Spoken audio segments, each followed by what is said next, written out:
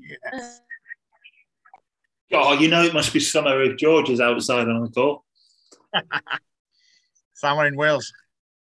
Hello. Oh dear, what's that for? Is that for the garden or George's head? That was somewhere else a minute ago.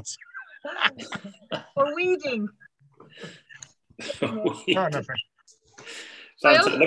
I'm just going to turn the light on. Hang on.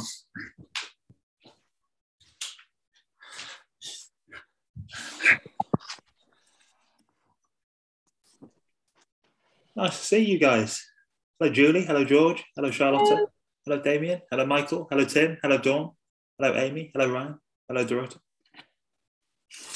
Well, we'll give people a few seconds, shall we? We'll just warm and do a few stretches. Was it Tony Robbins does it? Come on. Come on. Let's get the energy going. Come on. Don't just let them look at me. I'm going to sit and do it until everyone's copying. Julie's just ignoring me. Yes, Julie's ignoring. Julie's just finishing off something from her last meeting. Come on, Julie. I'm going to do this until you do it. Yes. We don't give up easily on people here, Julie. Fantastic. Hey, why not? Well, you guys are on time, so why do we have to wait on everyone else? How are we all? Are you all good? Yes, Jubileed out. Jubileed out, yeah. It was fantastic, wasn't it? It got to Friday night and I thought it was Sunday. I was like, right, what are we doing tomorrow? So, well, fantastic to see some faces. Is anyone here want to kick on straight away? If you've got something you want to ask, say hello. Damien, did I notice, Damien, you're brand new from last week, I see. Hi, mate. Yeah, brand new. This is my first mastermind. So, yeah, looking forward to it. I haven't got my coach yet, but I sent all my stuff away yesterday in time for today. So, just waiting now, mate. Give us a little intro. Announce yourself.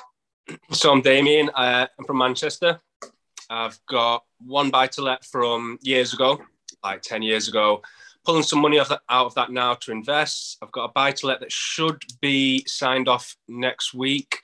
And the rest of the strategy I'm going to discuss with my coach, mate. But I'm looking to make moves. Good. Fantastic. Might be, mate. No. Julie, are you new as well into the I am new. I think this is just my third mastermind.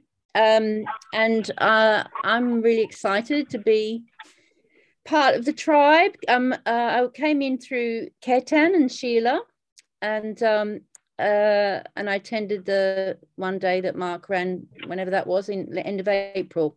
Yeah. So I'm still trying to get through questionnaires and lifelines because I'm just insanely busy, which is why I was just doing that because the other hand's finishing notes from the last meeting I've just had. But I'm going to get it to Caroline, I think, in the next 2 days. And so I'm looking forward to getting my group coach, and I'm coming along to July 1st and 2nd. Fantastic. 2nd and 3rd, yeah. So very happy to be here and ready to learn as much as I possibly can. Have you finished making your notes, by the way, from your previous meeting? Or are you going to be multitasking? Yes, I have. I have now finished, indeed. Yep. Everyone give a round of applause. Thank you. And welcome both. Thank you. So, who wants to start us off with the mastermind question this evening? Charlotte, hit us. Let's go. So I have 2 questions. I have just received my the technical drawings. So, what are your technical drawings? Yes. Oh, what's that for?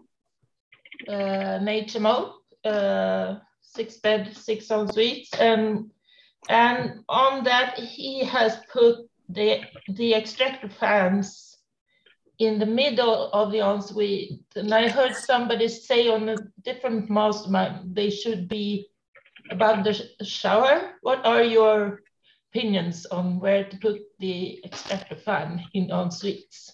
Good question. So, who out there likes a bit of design?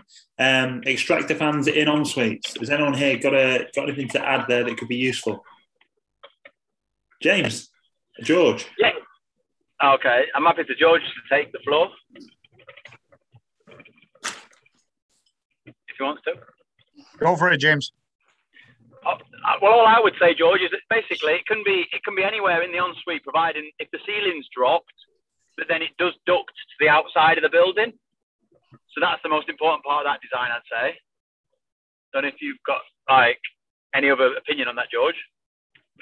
No, they can be anywhere, and they're usually positioned somewhere where it's useful for the ducts to go, and you just have to see the adjoining en suites where they have them as little bends around as little as possible is the best, because they're usually this flimsy paper plastic thing. So if you put lots of bends in them, they will fail at some point, and all the all your steam is going to go in between your floors rather than where it should go, which is outside. So I would say middle of the bathroom is fine. I mean, the steam will circulate, and it will be sucked up there. So I wouldn't worry too much about it. If they're in the middle, they should be in the middle with a certain purpose. Your builder might choose to put them in a different place.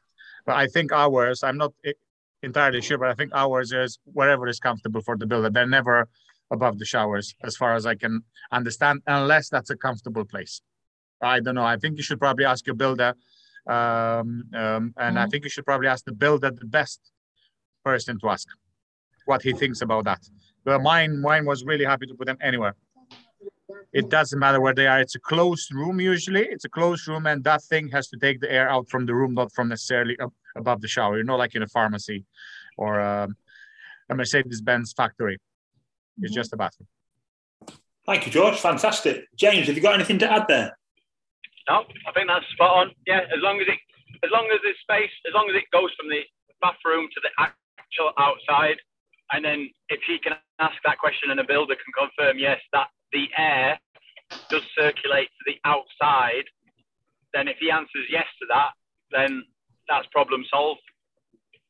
Fantastic. So, Charlotte, I've got a question to you. The architect who put the drawings together, did they, I'm guessing they've done a survey of the property?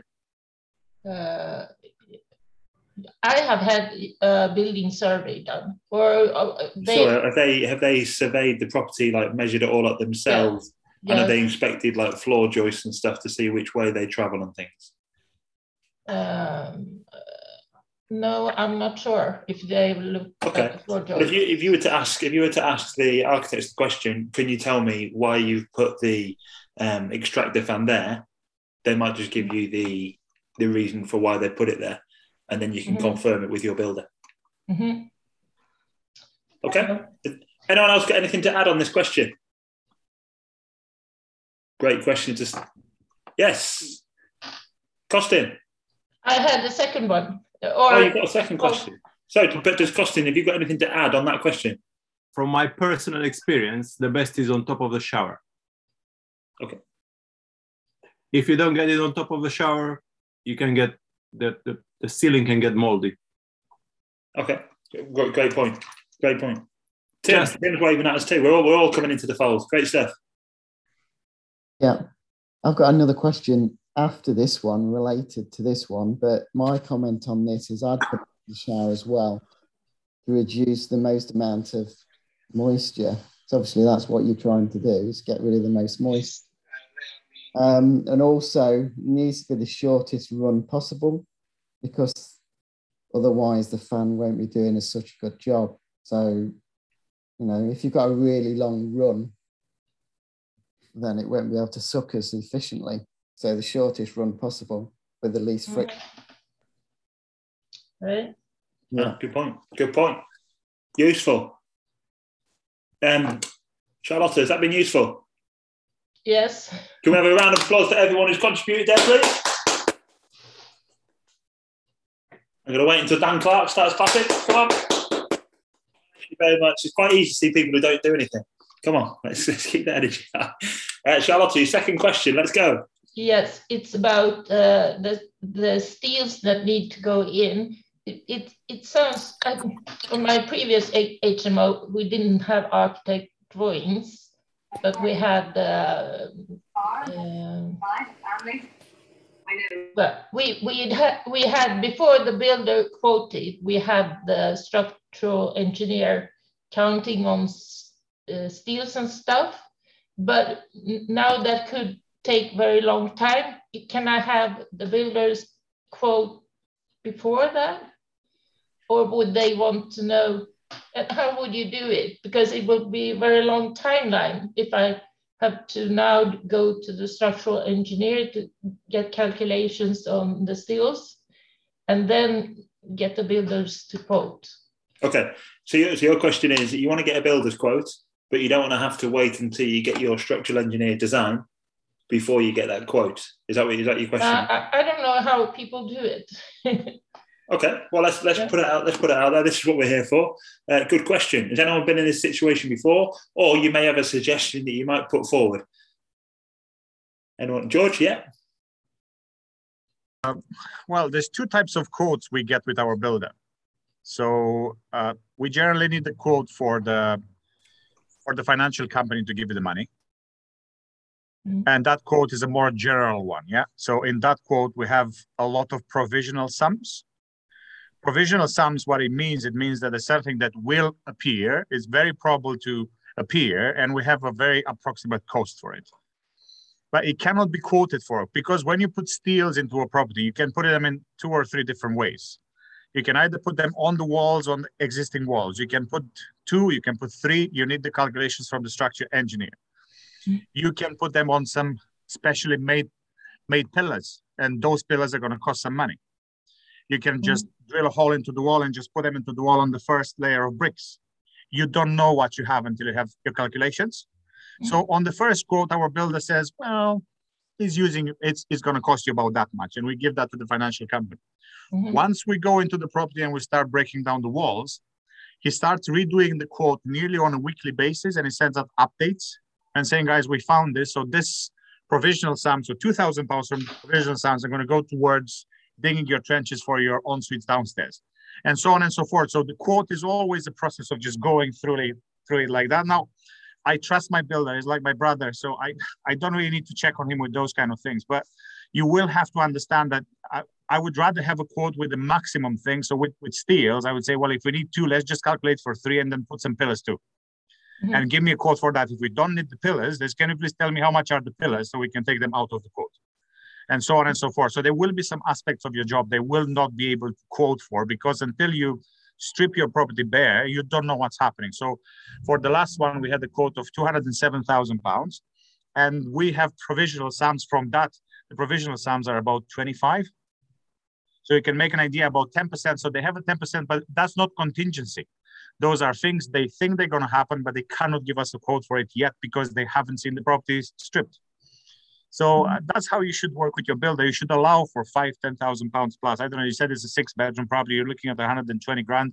Just look at 130 maybe with provisional sums, and just allow 500 there, 600 there, 800 there, and so on and so forth. That's how we do it, and that's how it works normally with us.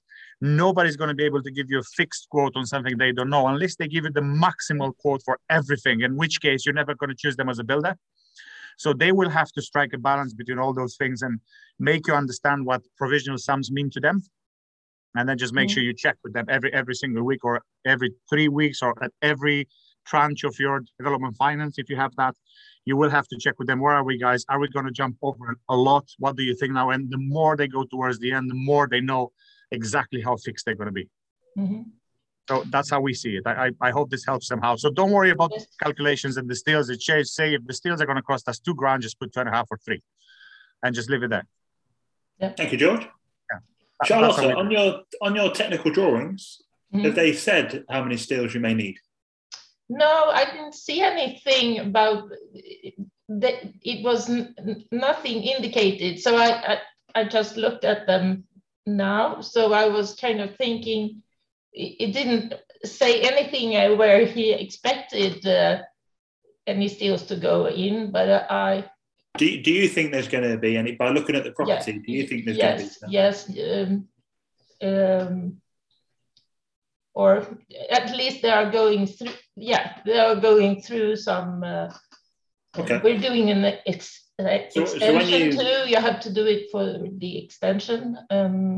So when you go back to your architect to ask them about why did you put the extractor fan in that position, go back to them and say, on these drawings, do I need to ask a builder about any steels? You don't just pretend you know nothing, and just ask them the question and see what comes back. And then from that, if they say, yes, you need, oh yeah, well, there's one here, roughly you're going to know how much it is. And you might even then verbally just speak to a builder and go, listen, I'm looking at 2 steels that are about 4 meters. What do you think? And they might just give you a ballpark figure where that's probably all you need right now. Okay. Anyone else got anything else to add there? Or if someone would do something different, this is the place. This is a place to share your ideas. Has anything got any brainwaves popping into their head right now? No, just glum faces. Charlotte, has that been useful? Yes, but I have one more because I'm. Tell you what, you're hogging the limelight, aren't you? Yeah, about the architect. If I can't go back to them how many times. So I was thinking this about for the quote. I don't have to update like some of the things.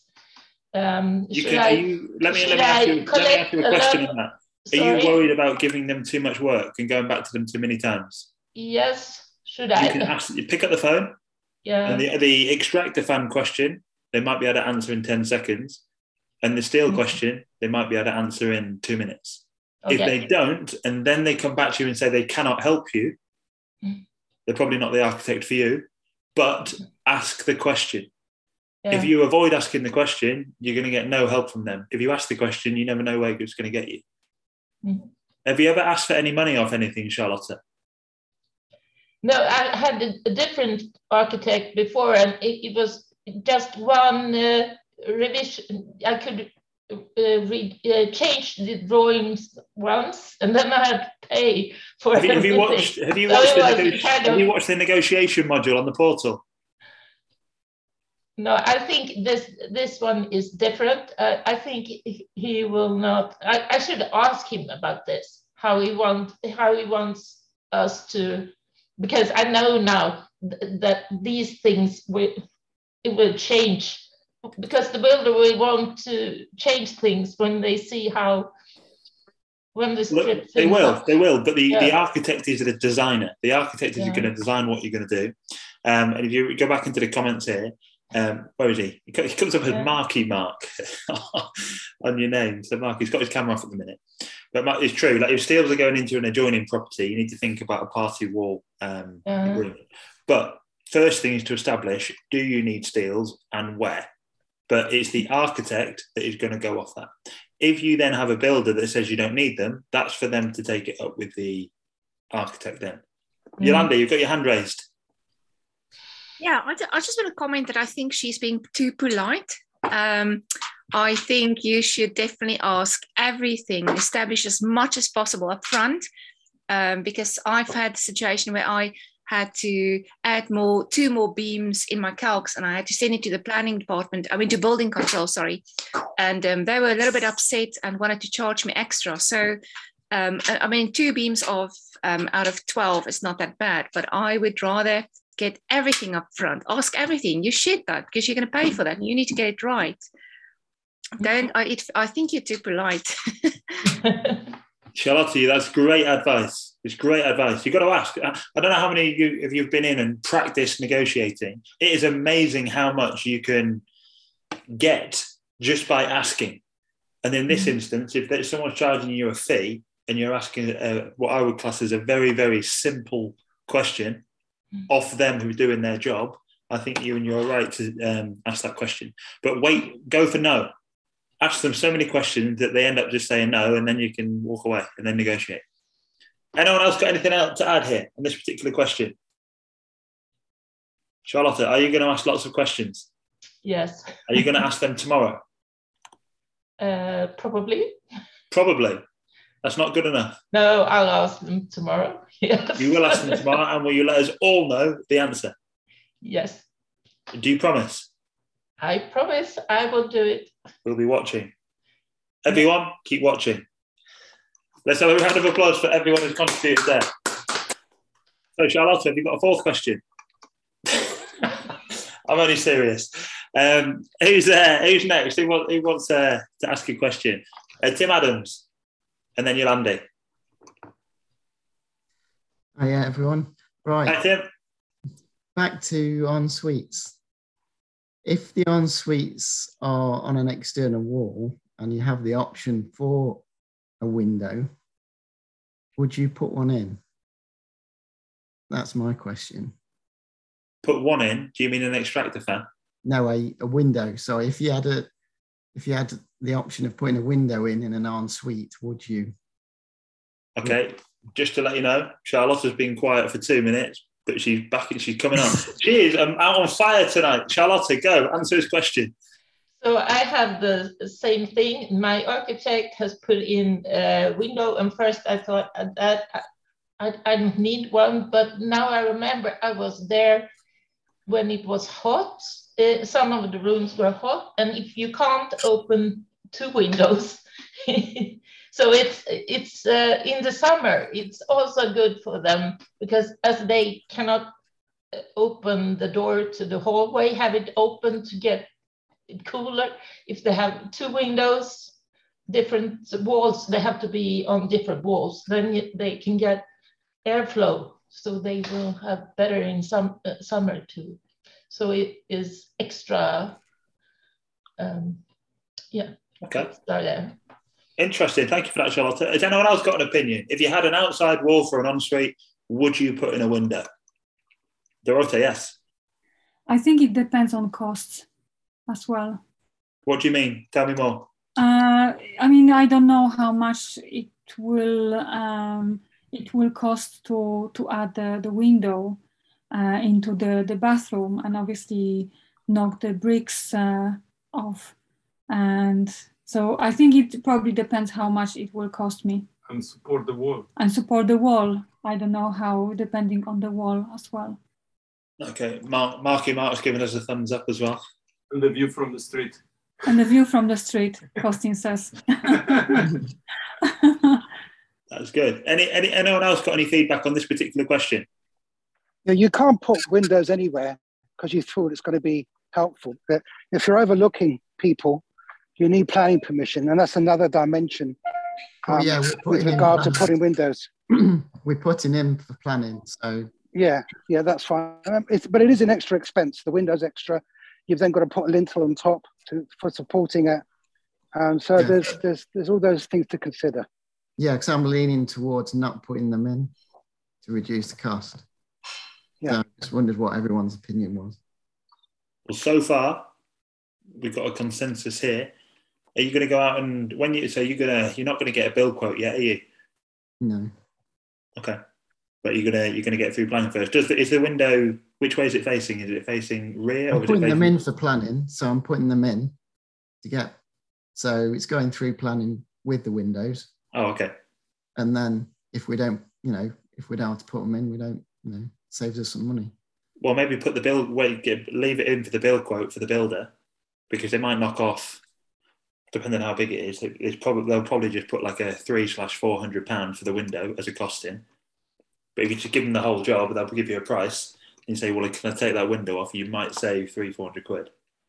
But if you leave it as a blank and you add on a window, they might go the other way and add it on. So it might be a strategic negotiation. It's only a small one, but it's a good question. Yeah. All right. Got another question then. Go for it. Extract fans. I've seen somebody mentioned about 150 mil one. I think it was Zilvo. What are people putting in? Are they putting in cheap ones or more expensive ones? And do they have humidistats? Good question. Zilvo, you put that comment in the chat. Are you there? Can we see you?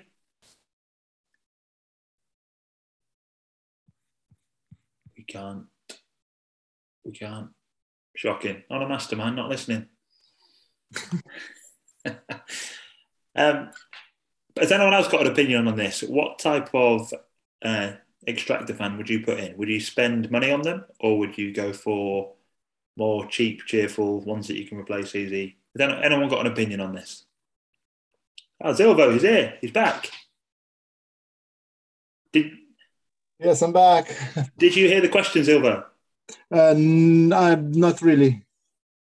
Okay, so it's you mentioned. Why is the bigger one? Yes. Tim, ask it again, please. Yeah. So in the HMO I'm doing at the moment, extract fans. What would you put in? Would you put in an expensive one or a cheaper one, and what size would you put in? I will put in the 150 millimeter size. They're more expensive, but they're much stronger. And when we was like, from my experience talking, we had one client which was American people living in there, and they was using very long and steamy showers. So basically, we had a small standard extractor, and they have always problem with that. So once we replace the bigger one, the problem is gone, and you can feel that the cell when you're putting the hand close to it, like there's like a function. It's working. So maybe the smaller ones, expensive ones, also better ones. But I was only in a practice like with the cheaper ones. So cheaper ones is like they just make noise, in my opinion. Yeah. There's also a difference between extractor fans. Some work when you switch the light on and they go out when you switch the light off, and some have a moisture sensor in them and they stay on until all the moisture is taken out of the room. Yeah, that's so you can get different stuff. Yeah, you can get different types as well. Yeah. Yeah, that's true. There's a choice. Yeah, simple ones with a timer and with the sensors. Yeah, that was part of my question. Did people put ones with the humidistat in so it stays on until the moisture's disappeared? Silvo, are you looking to help Tim out here? Sorry, you asked me. Sorry. Are you happy to help here on this one? Yeah, I can help it. Yes. So, what if you Google the ones that you recommend? Can you send it to Tim? Yes, I will do that. Just do that. Tim, I'll send a few options for him so he can choose it on the budget and of the taste. Tell you what, Silvo, if you do that, then Tim, what you're going to do, you're going to create a little document and put the best extractor fans on a document, stick it in the files and label it best extractor fans for HMOs. How's that? Yeah. And so everyone's going to benefit. Get in there. Is that a good idea, everyone? Yeah.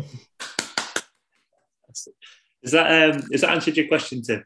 Yes, thanks. Yeah. Fantastic. We'll go straight over to Yolandi and then, sorry, Michael, you've got your hand raised. Is this for this question? Yes, okay, we'll go to Michael, then we'll come to Yolandi for your question. I just renovated my bathroom in Portugal. This is it looked great, by the way. Thank you. And I always use Pax, it's a Swedish fan, and it's like the issue with in Portugal, as the same here, bad ventilation. This fan that runs very slowly all year round, but as soon as you go in and they're feeling somebody go into the bathroom, it starts faster. And even it's also a sensor for how much humidity it is. And you can run it on an app, and I translate it, and I pay like £73 for it. And it's a super nice quality. PAX, it's the brand. And it's just not, for example, in Portugal, where we are also struggling with all these humidities, it's always nice that the fan runs all the time. I think it's like 25 watt in an hour, so not so much cost for it. Okay. But it's you installation once and you forgot it. Equally, can you send the link to that one and send it to Tim, please, and Tim will do his magic with it? I fixed. Fantastic. And Lubo's just put one in the chat already. Fantastic. Yolandi, let's go. I just want to quickly ask, what's the best carpets people have put in the HMOs? What works well? The general advice is to get a thick underlay, about a centimeter thick, and then a thinner carpet, which is bleachable and polyester. But I mean, what style and type have people been putting in that really works? That doesn't look too industrial. Great question. Just what always worked in people who's done loads of HMOs. So I was going to clarify that in your HMO, yes? Yeah. Okay. Who's been putting some carpets in HMOs, and what have you been putting? Does anybody know if you put them in? It's something that I actually pay no attention to in mine. But it's a great question. Does anybody know? Has anyone got any brands? We must have someone in here. Is everyone the same as me? Tara, do you know what carpet you put in? Evening. Oh, do you know what? I don't. We put a fairly heavy duty thick, sort of usually like a dark grey carpet. Don't put too light. We do put an underlay in, but we just put a medium underlay. We don't spend too much on carpets, but we do. They've got to last. So you want something that is very heavy wear or as heavy wearing, but is also nice. It feels like a carpet as well. On one of the houses we had in Portsmouth, the builder didn't put any underlay on. She stuck the carpet literally to the floor. And it's like walking on wood. It's horrible. You definitely need underlay in terms of in terms of price. I wouldn't go overboard on it, but just get a half decent carpet that's not going to stain, and it's going to have the wear and tear. The tenants don't actually pay massive amounts of attention to the carpet. They'll look around and look at the size of the place, and so just make sure it is heavy wearing. I really don't pay much attention to it. Okay. Thank you for that. I've just noticed James Deere, where are you? He's typing in the chat. Are you there or? Yeah, I'm here. Hessian backed, I would say, with a carpet. Say that again. James, you broke up there. Can you just say that again, please? 1 sec. Nice haircut, by the way. Nice what? Nice haircut. Cheers, mate. Hessian backed carpet. So the carpet, it's like behind the carpet, the underneath part. If it's Hessian backed, I'm not sure how I spell it, but if you Google it, Hessian backed means it don't rip as easy. So that's a key one. Because sometimes the carpets aren't Hessian backed and then they rip a lot easier. Great question. Is someone able to Google Hessian backed carpet? Amazing. Thank you. It's like that material that's like rough as sandpaper. It's like jute, like on the back of those jute bags, woven brown stuff. Yeah, very crafty, isn't it? It's very, very in at the moment for craft design things. Yeah, you won't want to rub your face on it. That's probably a good way of saying it. Might exfoliate me better. Well, James, great. That's a great answer. Thank you for that. Thank you for that, Tara. Yolanda, has that been useful? Yeah, I now know what you do with your carpets. Tell you what, if it's bleachable, it's going to be hard wearing. Well, thank you. Round of applause to everyone there, please. Oh, Shane, I've just had hot off the press, if I may. I've just had, Adam just said he puts 10mm underlay and medium quality rental carpet. There you go. What does he know? Those of you who don't know, Adam's he's part of the tribe, and he does. How many projects has he done for people in the tribe? He does, gosh.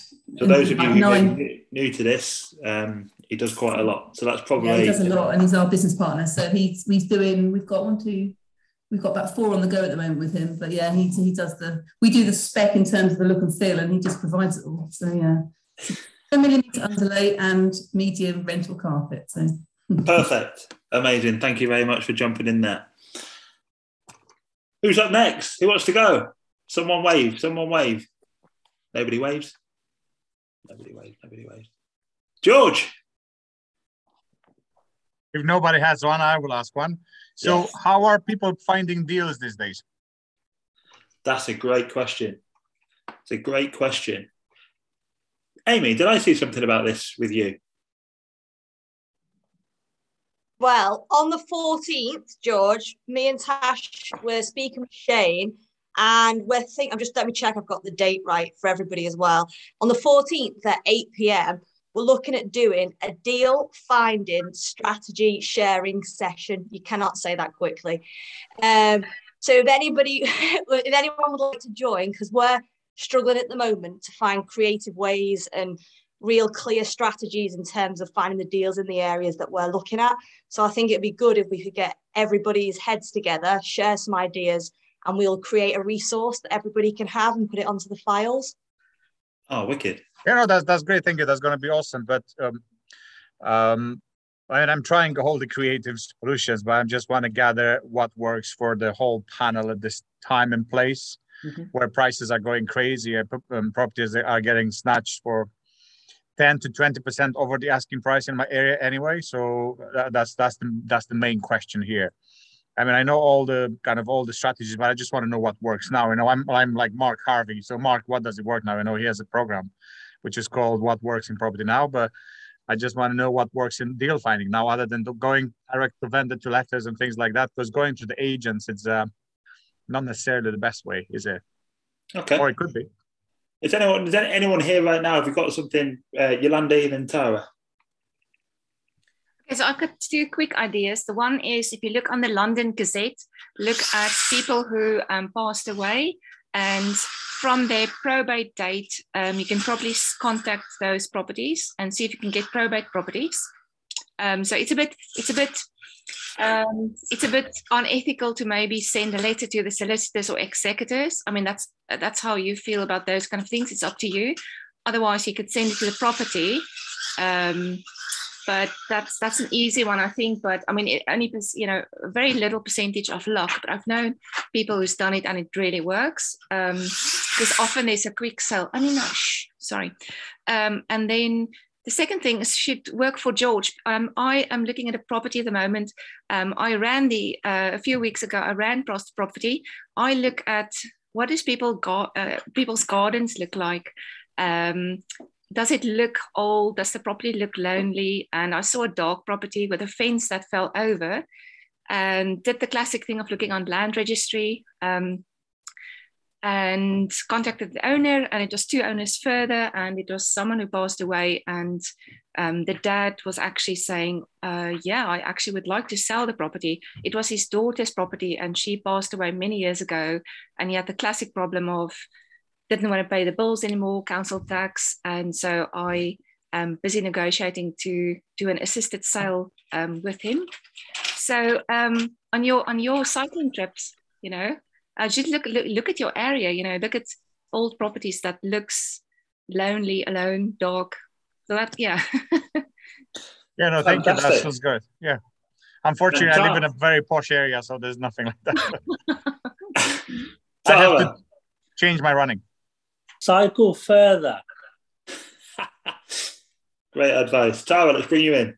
What's working for us at the moment, and it's just consistency. It's just keep doing what you're doing and stuff does turn up. So a few things we're doing at the moment. We're just being really quick. You're seeing stuff on Rightmove. If it comes up that day, you've got to go and see it. There's no waiting around.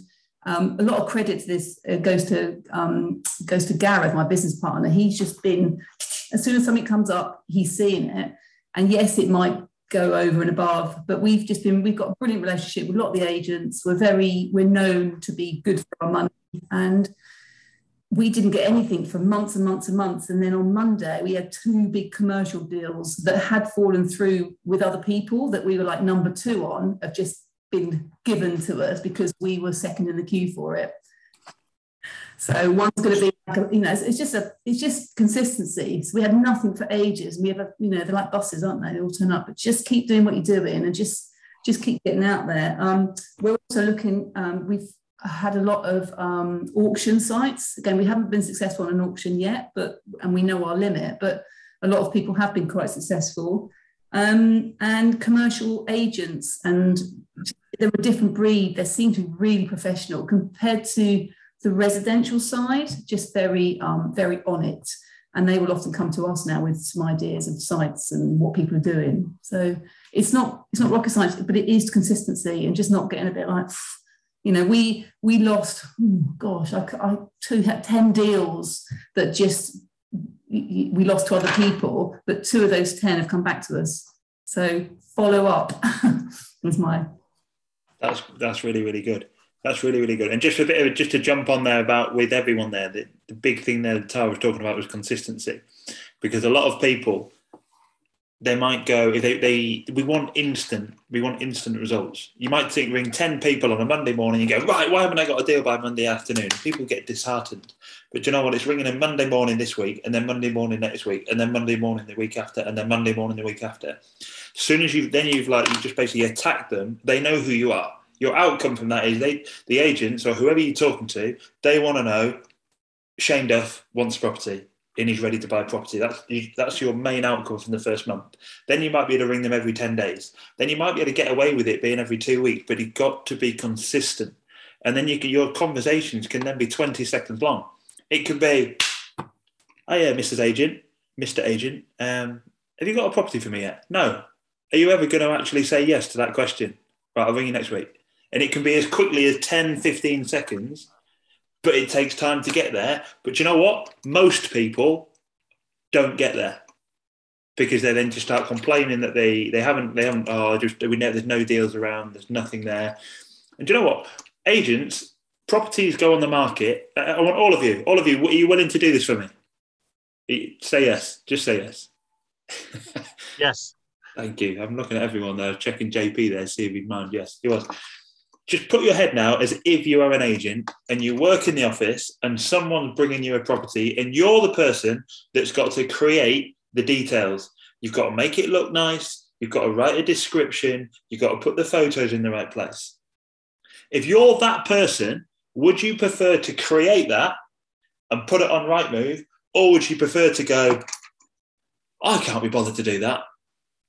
I'm going to ring JP because he's been badgering me. I'm going to see if he wants it first because he might say yes. JP, I've got to do 20 minutes work here and I don't want to. Do you want to see this house before? All right, cool. Do you think that would happen? Do you think it happens a lot?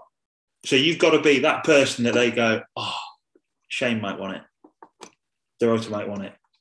Yeah, do you know what I mean? It's how do you get there? But has anyone else got any other creative strategies that someone, Ketan, you put your finger up? No. Has anyone else got anything? Yes. Fiona, go for it. It's not something that I've personally done, but there's a guy in Birmingham who's part of Simon Zucchi's network, and he's a big lettings agent as well in Birmingham.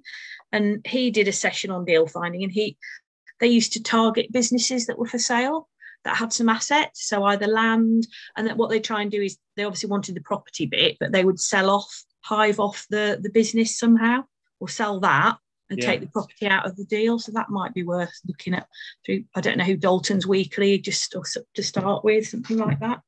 Okay. No, really, really useful. Diana. Hi, evening, Try.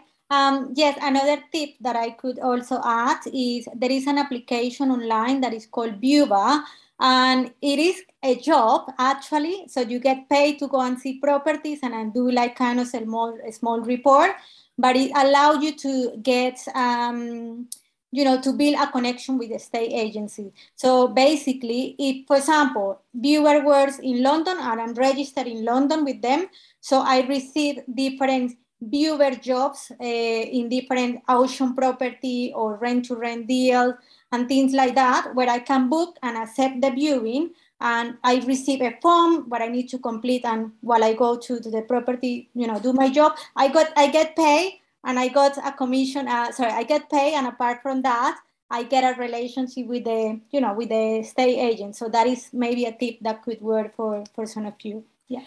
Thank you. A couple of people have put in there, Diana, if you could just share, we'll be able to share the link into the chat for that. Thank you for that. Anyone else got any bright ideas? How are you finding deals? Seb, from the rainforest. Where's he gone? Sorry, yes. I'm on my screen. Hang on 1 second. I am coming back. Hang on. Where are we? Apologies. So I'm maybe just going over a couple of points here, but I think the point you made, Shane, as well, in terms of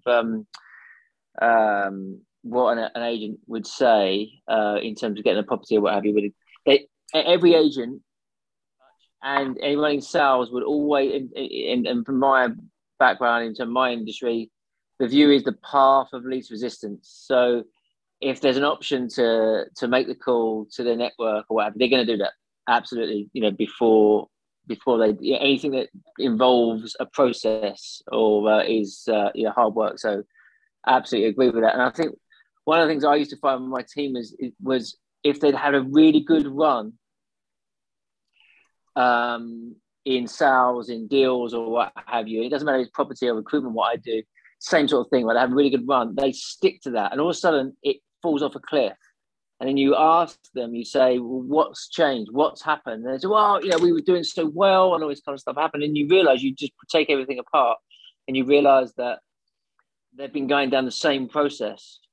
So they've broken their view of maybe covering as many, like Tara was saying, cover as many bases as you can, but making sure you're covering all the areas, all the different processes, all the different things, from adverts to agency relationships, all these kind of things. But what happens to some people sometimes is that because you've had success, you're just focusing back on that one thing, or, you know, and you've forgotten these other things, and you sometimes have to just stop and think, let's go back over that and make sure I'm covering as many bases as I can to keep the consistency. To, you know, as Tara said, you know, something has come back around, because the likelihood is that there is no unbelievable secret. It's just obviously covering as many things as you can. That's useful. Good advice there. Thank you. Anyone else got anything to share on some deal finding? JP, yes. Yes, good evening, everybody. Good evening. Very quick one from me then. So I've been looking this last couple of months at commercial property, and I just can't get over how cheap it is per square foot compared to resi property. And I'm much like everybody else. I don't know if you do, but I certainly did think that commercial meant big, scary commercial buildings, offices and factories and all of that stuff, when it actually might just be a Victorian house with a business currently in it that's ripe for conversion to HMO or, you know, C1 use class for use as SA or whatever. But don't rule out commercial, even though you might just be thinking, I want a house to convert to a simple HMO, because you know, I'm finding all sorts of stuff and it's half the price. And yeah, not everything works, but don't rule it out is my point. And stamp duty is really good on commercial, isn't it? Exactly, yeah. There's some big old benefits. Fantastic. I think everyone should look at commercial from day one, even though you think you progress to it. I think it's a day one thing. I completely agree with that. Any more creative ways that we're finding deals? No. Okay, and Amy, what day did you say that thing was? So those of you, would you be interested in gathering? Some of you may be willing to contribute towards that session. So Amy, you're hosting it. What, are you willing to bring this information together? We can't hear you. So the 14th of June at 8 o'clock, and we'll send some stuff out via the group this week with more information. Me and Tash will be hosting it, and we'll reach out to people who look like they're getting lots of deals at the moment, and obviously their strategies seem to be successful. Amazing. That sounds really good. Let's have a massive round of applause for that contribution to the drive. Well done. George, has that had any benefit to you? Yeah, absolutely. Thank you. Thank you for your questions, sir. Big round of applause for you as well. What have we got there? We've got 8:47. We've got time for a couple more questions. Who wants to go? Diana. Thanks, Shane. Maybe somebody already asked. I joined a little bit late today, but I would like to ask you guys, how are you managing the increase of rental of energy in your property? Mainly this is to rent deals. Are you doing an increase per room, or maybe I would be interested to know if you are doing anything called like collective rent in your property, and how does it work for you? Yeah. So I just missed the very first part of the question. Is your question, how are you managing the increase in energy bills within your HMOs? Okay. Yes, is everyone covering, I mean, are you covering that payment, or you have already increased the rent to your tenants, or what are you doing for I mean, yes, to this? Okay. Well, that's great question, and very, very topical for the HMOs at the moment. Is anyone here at the moment, have they implemented any strategies already so far in the way of counteracting this? Seb, thank you. Sorry. I mean, at the moment, what we're doing is we're just looking at increasing the rents based on my one in his one in particular is coming off from the 6 month rents, and they're going on to rolling monthly contracts. So as they do, we're increasing the rents there. There has been a suggestion in terms of bringing in a fair usage aspect or deal. Don't quite know how that potentially will work in terms of what's what. Obviously, as the weather's got better. The gas usage has decreased, but the electricity is still high. So we need to manage that. There is a view of putting in some other stats or what have you to manage the heating, obviously when things change. And we had been speaking to a broker about whether we change, because obviously the next hike that's due, I think in October, is likely to go above the limit for consumer rates. So whether we look at doing a deal now in terms of going on a commercial fixed rate, which will still go up, but it won't go up as much as I think it's predicted, 40% or something like that. So it's a case of just managing it as we go at the moment. Useful. Dan Clark, you got your hand up there. Yeah, so I mean, a lot of the stuff Seb's actually said, but the main thing what we're doing is rent increases when contracts are coming up for renewal. And the mainly talk to the tenants and explain the situation. They know what's going on. They're probably expecting it. Rather than just whack a new contract in front of their face, then you just educate them basically. Tell them how you don't live it, how to, believe it or not, live a bit more energy efficient, because it's not at the forefront and they're not bothered, obviously. So that's mainly what we've been doing. And yeah, they are responding to it and they are expecting the rise, a slight rise. If you've got a big HMO, say 8-bed rent to rent, a 6-bed rent to rent, you don't have to put the bills up a lot to really sort of get into the increase. So that's what we've been doing at the minute. And like Seb said, get smart thermostats. They will save you an absolute fortune. So that is that's what we've been doing at the minute, and so far so good. I'll let you know how it goes in October, basically. Fantastic. Anyone else got anything useful to add for that question? Also, Diana, I think I saw a comment. If you go onto the previous Mastermind recordings on the portal, those of you, if you go onto the previous Mastermind recordings, there'll be a list of questions, because as you ask me a question, we write them down. Okay. So if you're going on, you can just click on it, go underneath it, look at the list of questions, and if it's the last question, you can probably fast forward to maybe the last 10 minutes or something like that. So you can always go back through, because there's hours and hours and hours of good content. One thing that I saw that was very, very useful, which kind of just emphasises what Seb and Dan have said to do with this, you can, rather than just putting the rents up, I heard one person say, well, he was going to go to his tenants and say, right, we're not going to do a rent review now, but you have 3 months to reduce your energy consumption by 20%. If you are not going to reduce your energy consumption by 20%, you will all have a rent review in 3 months' time and your pricing will go up. But also, here is a list of 25 ways of how you can reduce your energy consumption. So he's trying to get the buy-in of the tenants and they're not just going, here you go, you're paying an extra 25 quid a month or whatever. It's actually going, the onus is on you. I won't pass it on to you. But if you save, your rent will stay the same. If you have showers that are half an hour long, and turn the heating on, leave the windows open, you'll get hurt by that, because I'm just going to put the rent up.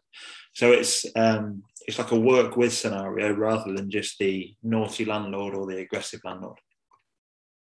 Does anyone else got anything useful to add on that? No? Great question, Dan. Very topical. Thank you, Seb, and thank you, Dan, for that. Round of applause. And we've got time for at least one more question. Just a quick one while I'm there. Yeah. You was on about finding deals earlier. Yeah. And I'm just out on a walk with the missus, and hang on a minute. You're out on a walk with the missus and you're tuning into a Mastermind. Conversation would be great. Right, you've got to multitask. I've just come across this beaut. Look, the typical signs: overgrown garden. Doesn't look like the bins are just sitting there. It's furniture out the front. So yeah, again, just use your eyes when you're walking about. Look at that, absolutely Well, it doesn't look cared for, does it? I don't know what the deal is with it, but obviously What's your advice, Dan? That'll be a land reg, yeah.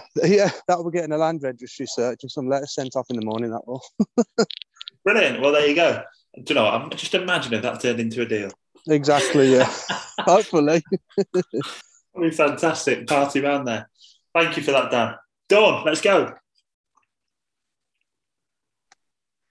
Hiya. Hi everyone. It's not a question. It's backing up on my live and a post that Dom put out. He wants to put together an evening Zoom as well. It's to do with rent to rent and how you actually sell the benefits of rent to rent to letting agents. Now, we know that there's a number of people who are awesome with rent to rent. They've got all the little twerks and ways of doing things. And he's just looking for people to get in touch with either him or me and let us know who you would like to lead that panel of experts, if you like, who would come on and lead a Zoom for us, just to let people know, because we're looking at, with it being difficult to find deals, we're looking at changing strategy. We're looking at rent to rent, but we've not done it before. So we're looking for people to lead an evening Zoom, and we're looking for your ideas as to who you'd like to see leading that. Who do you want to give you information on that particular strategy? Okay. Just thought I'd throw that out there. No, it's really, really good collaboration. And I personally think these types of things, so let's just say we've got people who are a bit more expert in certain little areas. It might be commercial property, it might be service accommodation, it might be rent to rent. And they quite often, they become the people where lots of people ask them questions like over time.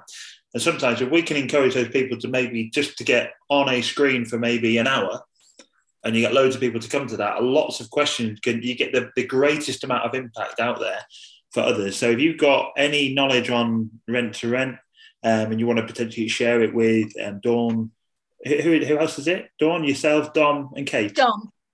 Yeah, me and Dom. Just send us a message with people who can help. It'd be fantastic. Would that be a useful thing for people to tune into? It would. And like you say, it's because, I don't know, I'm looking at Tara now. Since I've had a question of Tara to do with something, it'd be great. I could ask her a question and you're almost thinking, I hope she sees it. I hope she can maybe get back to me, but she's been able to positively impact me. But if I can collate loads of questions and say, Tara, do you mind jumping on a call? And I'll fire you 15 questions at you. Do you mind just being there to answer that? That's what puts Tara on a stage. It looks really, really good for Tara, and she has a massive amount of positive impact on anyone else. No, I think that's a great idea. Anyone else? Does anyone here do? Damien, yes. Sorry, mate. Mine was a question. I thought that was done. Okay, I will come to you as a final question. But is anyone doing rent to rent? Have they got some useful tips and put you in touch with Dawn right now? On here, Diana. There you go, Dawn. Make contact with Diana. Okay, James, you just put your camera on. Were you on as well? No, just observing. Okay, mate. Damien, let's go to you then. Final question. Yeah, so I was just wondering, as a newbie, what are the best methods and best places to find build teams, especially if you're working outside your area? Oh, brilliant. What a great question. So you remember all those people here, you've been there, you've got a project either in your area and you've not got a builder. How do you find them? Or if they're out of area, what do you do? So you're just looking for a bit of a steer on, let's go. Who wants to start? Who wants to share? Dara, yes. Oh, build teams. They can make or break your projects. Really so important. So I first had looked down south and we found a few build teams. We were looking at looked at projects and saw builders' vans outside. We went and had a look in the project. We were nosy, saw if it was a neat site. We asked around, we asked other fellow, we asked them to try. It depends on where you're, there's probably loads of people that can help in here. And we're currently working in 3 different areas with 3 different teams, and we didn't know anyone to start all this. But we have also had our fair share of problems with builders in the past because it's such an unregulated. But I would say ask the tribe. Secondly, go and have a look around your area, and there's developments going on. Go and stick your nose in. Go and ask the questions. Go and ask the build team there. Get endorsements from other people if they've been used. These build teams have been used before. Look at trucks that go past, build vans that are half decent, and just phone and do your homework on it. And it's you'll get there. You'll get the vibe, and then you'll often get recommendations as well. So that's what I would say. So recommendations. Go and do your homework. Go and walk the streets. Find the different build teams, because there's a lot of building going on at the moment. It really is. Great advice. Has anyone else got anything? Yes, Tim. And then Amy. So yeah, you can try the Facebook groups for recommendations for those areas. Also go to networking events in the goldmine area that you're working in, wanting to buy in. You know, go to the PIN or the PPN or, you know, and the other networking events. Speak to local investors in that area, get recommendations from them. Useful, really useful. Amy? Our architect has been really, really helpful and provided lots of build teams that they work with. So if you can find an architect that specialises in HMOs, if that's your strategy, they will have their own build teams, or they will know of build teams that you can reach out to. And the one that we're working with gives quite an honest opinion. No, that's good. That's really useful. George? I would say always do your due diligence on all the recommendations and go and book some meetings with them and go and see their work. Do not trust anyone. If you don't feel right about them, they're not right. So don't trust anyone until you see their work, until you speak with them a few times. But the other place to find builders, well, I think one of the best ones, I haven't tried it yet because I'm very lucky with the build teams I'm using in Cardiff, but who's checking on their work? Building regs. So if you can't find a good builder in a certain area, go and call building regs. Say, guys, I'm looking to bring some work to renovate some properties in your town. I want you to check on the work on those builders I'm going to be using. So could you please recommend me a few that have no issues when you go and check on their properties? Please just give me one or two names. You're really, really happy to go and check on their properties. You have a good relationship with them, because I can translate that to the relationships that the build teams we use in Cardiff have with building regs. And it's always a very smooth and easy process because they know each other's, they know the quality, and you know, that's how they recommend you. So I think building regs people are going to be the ones to recommend you also some really good builders if you're struggling. Really, really, really, really sound advice there. James Stead, you put your hand up. Yeah, all it was is just somebody mentioned, I just want to caution, somebody mentioned about asking other investors at your local PIN. I would be very cautious of that, because if I've just found if it's in your area and you're asking somebody else, they will hold on to their builders just really tight, and they won't want to give a good builder away, because they'll be aware of the fact that it depends. Maybe that's my scarcity mindset.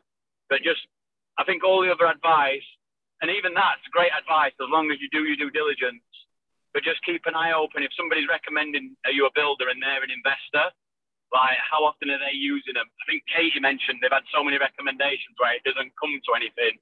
It's so true. So just a word of caution, like what's the motive for an investor making their life more difficult by spreading the person that's probably already spread too thin? Well, I'm so pleased that he corrected him. Well, yeah, he caught himself there also by going, oh, hang on a minute. Oh, is that me being scarcity mindset? Or is that what I'd have done in the past? I can't see someone helping.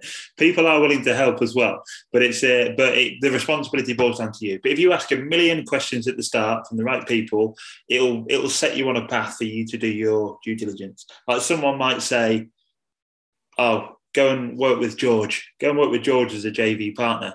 I'm not just going to go and go, right, okay, George, someone's told me you're a good bloke. I'm going to be your business partner.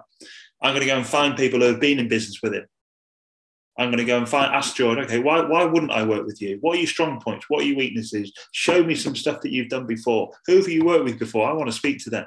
So it's a similar kind of thing. But your list of questions at the start gets you that you've come up this evening. That's going to give you your first step, and then it's up to you. But just by walking the streets, walking in, and just see a building site or even a house renovation, you can walk in, have a look. And if it's an absolute pigsty and there's Coke cans everywhere and it looks like there's a whole skip worth of rubbish in the house, maybe just take a note of them and think, I probably won't use them. But yeah, Facebook groups, and you never know. Honestly, the best thing you can do in property is talk to people. Go to a room. The best thing about going to a networking event is you go to one place and you can speak to 30 people. But I'll tell you what, a lot of people do. They go to a networking place and they don't speak to anyone. But so just getting out there, and just pretend to be the bashful fool. You don't have to know anything. Even if you're asking questions that you know the answer to, just ask them as if you don't, because you're drawing information off others and you're making other people feel good. And what can I ask? Have you got like an industry that you work in, or? Me, yes, I was an aggregator, mate. I've recently closed the business. So aggregator. So I do know builders, however, in the Wirral. My business was in the Wirral. I'm in Manchester. Okay. Well, yeah, we'll get around, speak to people locally, Facebook, Instagram, just find out who's doing what. Oh, can I come and see your projects? Oh, yeah, I see you're using them, that kind of thing. Yeah, I'm going to a networking event this Friday, so that'll be the first question I start asking. All right, brilliant. Thanks a lot, guys. Cool. Was that been useful? Has that been useful? That's been very useful. Cheers, mate. Brilliant. Cheers. Fantastic. Thank you all for your contributions. I'm getting shot. Mark Harvey is waiting for his Zoom account. It should have been busy 6 minutes ago. So I'm going to fly off straight away. Get yourself out there. Keep being present. Tell everyone what you're doing. Share your learnings. We've learned a lot about extractor fans. I look forward to your file, Tim. Okay? And Charlotta, I look forward to the answers to your questions tomorrow. Thank you all. Ciao.